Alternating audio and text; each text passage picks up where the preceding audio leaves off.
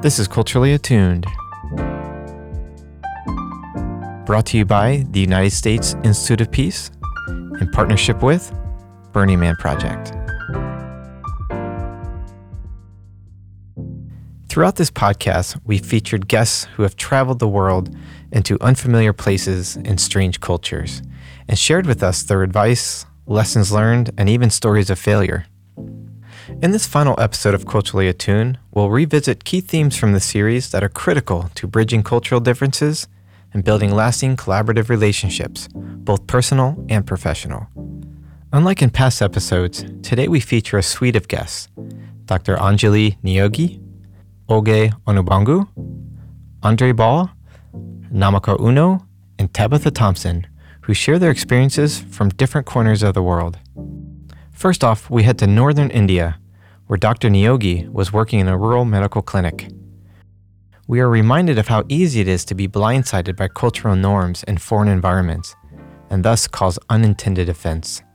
I mean, one that stuck with me mostly because I do health stuff was I walked into clinic one day, and this is in the mountains and it's cold, and I was wearing a sweater and I was wearing it inside out, and rushed out of the house and shown up at the clinic, and one of the clinic staff kept sort of very gently telling me that my sweater was inside out. And, I was much younger then, and I was coming from the United States, and in the U.S., I feel like we use sarcasm and humor in a different way than people in other parts of the world use. And so I just sort of, eventually said, yes, I understand that my shirt's on inside out, but it's to keep me warm, and it's doing its job no matter how I wear it.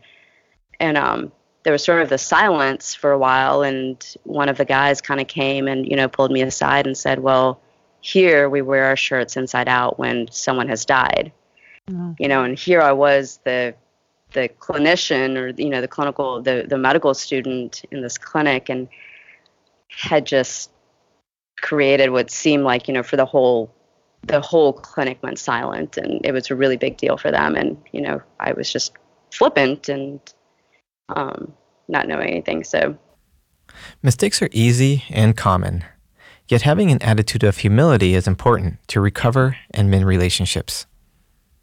Next up, Oge Onubangu takes us to West Africa, where she fell victim to bias and stereotypes from professional colleagues in the field of international development and peace building.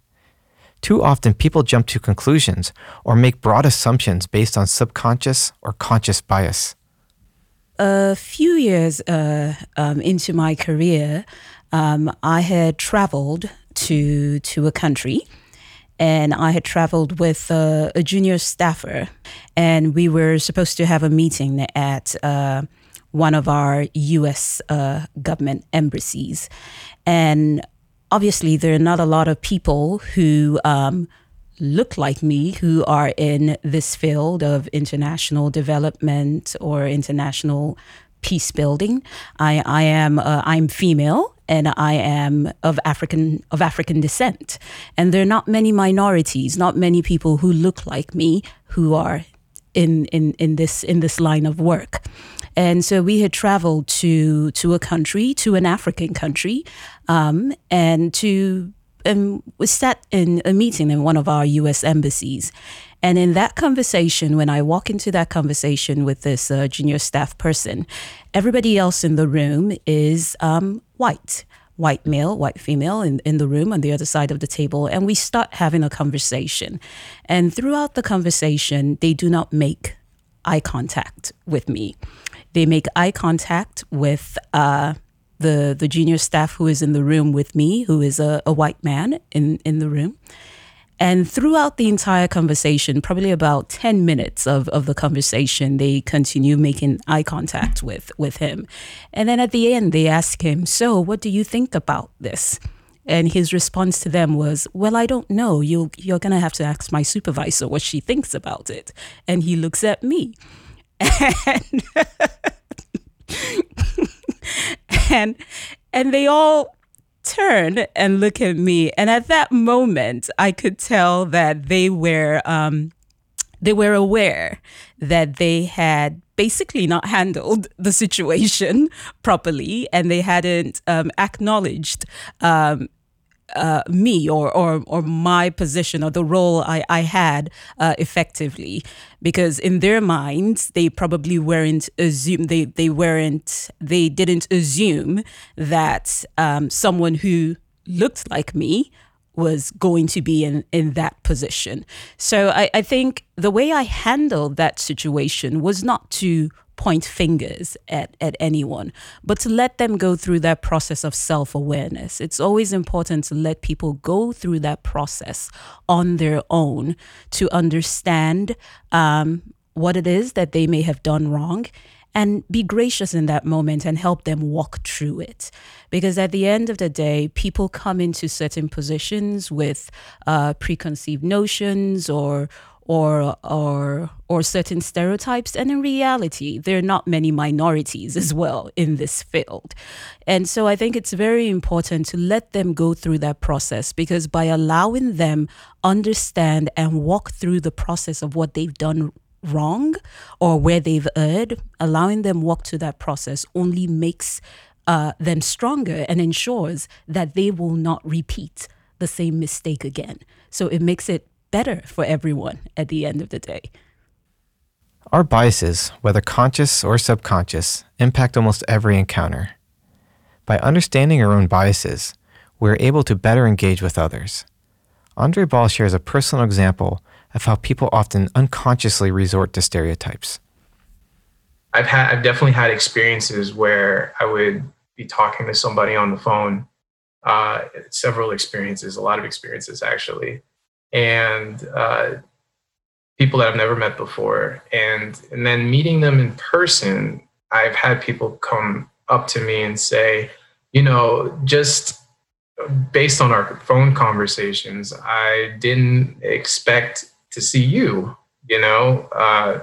and when I hear things like that, I think, well, I don't know who else you would think you would expect to see. But I kind of understood as I grew older what that kind of meant. People again would maybe expect someone who speaks a specific way to maybe look a specific way, someone who sounds maybe a specific way to act or be a certain way, right? And me being Black, I guess, and I would imagine that would be a major piece of it. And speaking maybe in the way that I do, which is the way I naturally speak, they might not have picked up that I was Black, or maybe they might not have picked up that I am the way that I am, or that my mannerism is the way that I am. So yeah, that experience, it definitely happens. And I think, again, it's based on that type of expectation that a lot of people have. And those expectations come from a lot of different places. What's interesting, and the reason why I'm intentional about saying that, is because I myself have, who I've gotten that comment from varies. So I've gotten that comment from a bunch of different people: white, Black, Hispanic, Filipino, bunch of different people. And I think too, is it like a Black person saying you sound white, or a Hispanic person saying you sound white, or a white person saying you sound white, that carries some sort of like weight to it? I don't know. And then the other piece of it too is like, again, we're all human. For me, when I talk to somebody on the phone, I automatically have an image of them in my head, and if I feel, if I picture somebody to be white, Black, or Hispanic, or whatever, it might pop up in my head. And then I'll meet them in person, and I will be surprised. I'll be like, whoa, I didn't, I wouldn't have imagined. I guess what I would change is like how I express that, surprise. I guess I wouldn't tell the person. I wouldn't say, oh, I didn't expect you to be this way or sound this way. But that in itself, like not saying it and me thinking it is something else. You know, me thinking it is kind of related to what I was saying before about practicing being mindful and being open.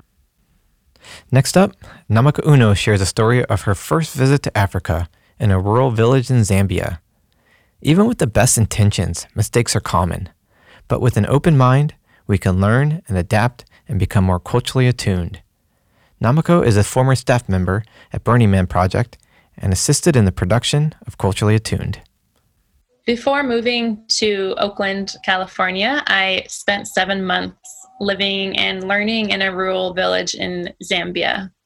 And originally I had gone to Zambia to visit my sister and her partner who were working in the Peace Corps.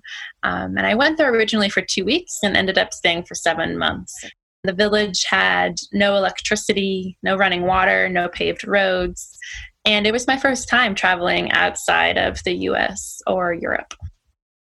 When I arrived, I was able to be held in that environment and really get to know people right away. The first night I arrived in the village after a long bus ride and a long bike ride, I was immediately welcomed in and invited to a neighbor's home for dinner. And the village is really spread out. And so we ended up biking over there, and I was able to experience the lush terrain, which was very surprising to me. And I could see the groves of trees and the fertile ground and birds singing in the trees and cicadas. And this was all very unexpected because I had arrived with a conditioned kind of homogeneous view of what quote unquote Africa should look like. And so arriving at my neighbor's home for dinner, I saw the woman of the house, and I'll call her Bamayo. And so after we greeted each other initially, it was time to eat, and I was invited into the home, and I rinsed my hands in a bucket of water and slipped off my shoes. I at least knew to do that growing up in a house that did not wear shoes inside. So I took off my shoes and ducked under and went inside. And it was really dark inside, and it was kind of cold, and it felt small. And me being someone who's 5'10", I felt like I was taking up a lot of space. And so I made myself small, crouched down, and sat on the floor to try and make some more room for other people. Then Bamayo came up to me, and she handed me this wood carved stool, gesturing for me to sit on it.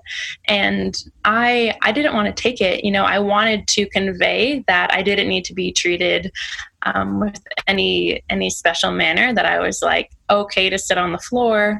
But I saw that she got a little bit more demanding in me taking the stool, and her voice raised, and I picked up on that. And so I took the stool and I sat kind of elevated above everyone else for the remainder of our meal.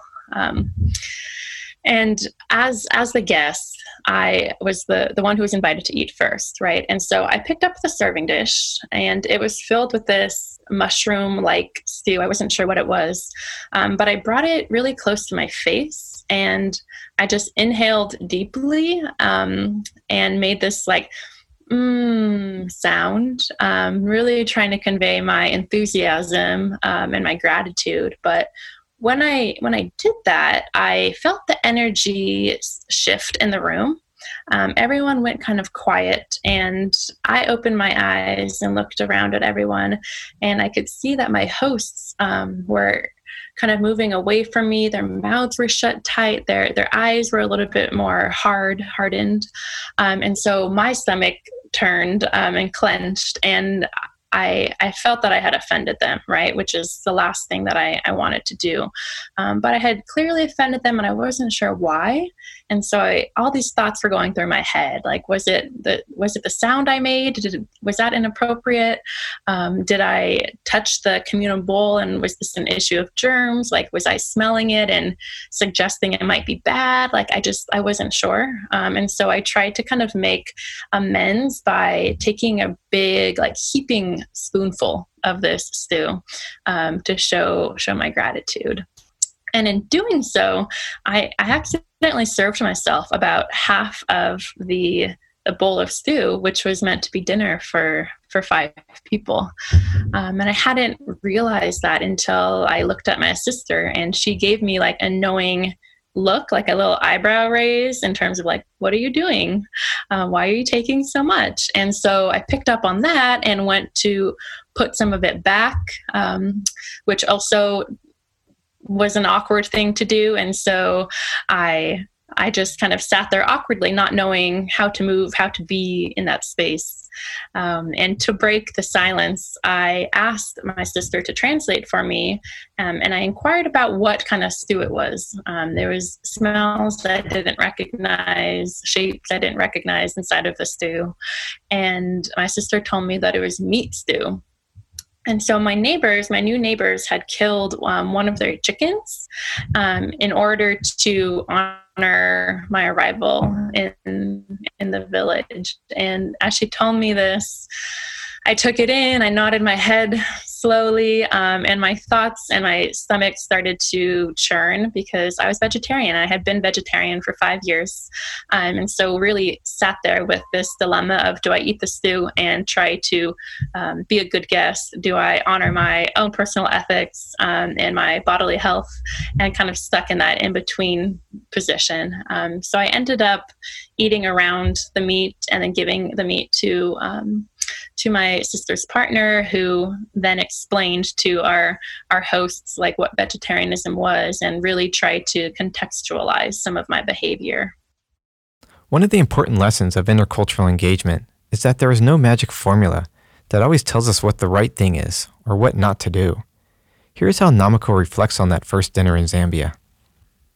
After the meal, we left, and I was just, I was left with this kind of sinking feeling, like I hadn't shown up like I wanted to, right? Like I felt like a very stereotypical American tourist, and what I wanted to feel like was a relatable local. And yet the reality is that I was not a local. I was someone with immense class privilege who had flown from New York to Zambia. And my mere presence in that place really connoted economic mobility, right? This sense of choice, deciding to be there, choosing to leave. And I was an outsider. And this also made me really uncomfortable because even though I'm biracial, I have white passing privilege, and I also grew up in a middle class community with a white racial lens. And my comfortability was often centered growing up. And so I defaulted to wanting to skip the feelings of discomfort that come with being new at something. And I didn't want to take the time to really acknowledge the dimensions of difference and build trust and be seen and be witnessed in my vulnerability, and really attune myself to social cues. I just wanted to like cut to the chase and like be a local. And I was so concerned with belonging and not being the other, quote unquote, that I wasn't really able to take that first step of being a gracious guest and doing the labor of deep listening, which I feel like is essential when you're in a new place, in a new community, and in a new context, right? That practice of deep listening. Cultural competence is, at its most effective, a process of self-discovery. It requires us to remain flexible and move beyond fixed agendas and schedules. Building trust and creating relationships are key to working within different cultures.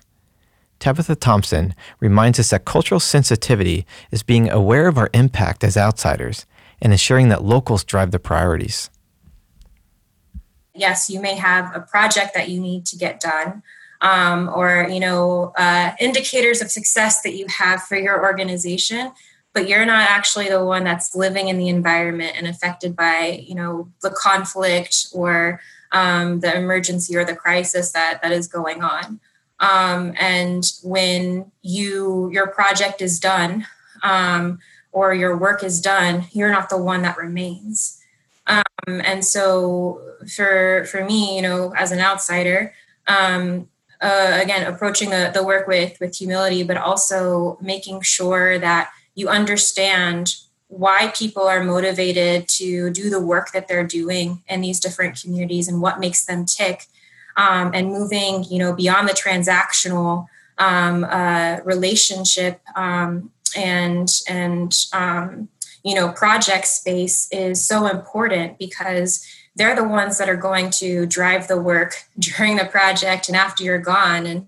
And if your idea of success is to make real change or, have a real impact, the only way that you're actually going to be able to do that is if someone feels comfortable and trusts you and feels like you have their best interest at heart and you have their community's best interest at heart, even if it means, maybe needing to slow down or take a pause in the project to really understand what is going on. Whether you're passing through as a visitor or unpacking your bags for longer, we hope you'll take time to step back and observe all the new and wonderful delights of another culture. Soak in and enjoy all the new experiences. Building new friendships and growing relationships is one of the most meaningful and enjoyable aspects of exploring. Ask questions, listen, and connect with others. Enjoy discovering your similarities and differences. If you are a person with perceived inherent power, privilege, or resources, it is important to remember to spend extra time listening and learning. If you're working on a collaborative project in a community other than your own, try to resist the temptation to be the one with the answers. Small things go a long way to becoming a respectful visitor, colleague, or neighbor in a community that you're engaging with. Most of all, remember that while the work is serious, life is a journey of learning. Humor is an asset, and when complemented with humility, we can take ourselves lightly enough to keep moving forward with joy. This is the work we chose, and we know that we will likely continue to both stumble and grow. We hope you enjoyed this podcast. We are grateful to all the guests across all the episodes who shared their stories and insights, as well as all those who worked behind the scenes to bring this podcast to life. In fact, they strived from the beginning to create the kind of a learning experience they wish they had years ago before they got on the first plane ride to an unfamiliar place, full of excitement and adventure, yet naive to the important matters of engaging effectively in other cultures. But in our increasingly diverse and connected communities and world, one doesn't need to hop on a plane to engage with others meaningfully and respectfully. For many, we may just need to walk down our own street. Culturally Attuned was produced by me, Dominic Kearley, at the United States Institute of Peace, in collaboration with Christopher Breedlove and Kim Cook at Birdie Man Project.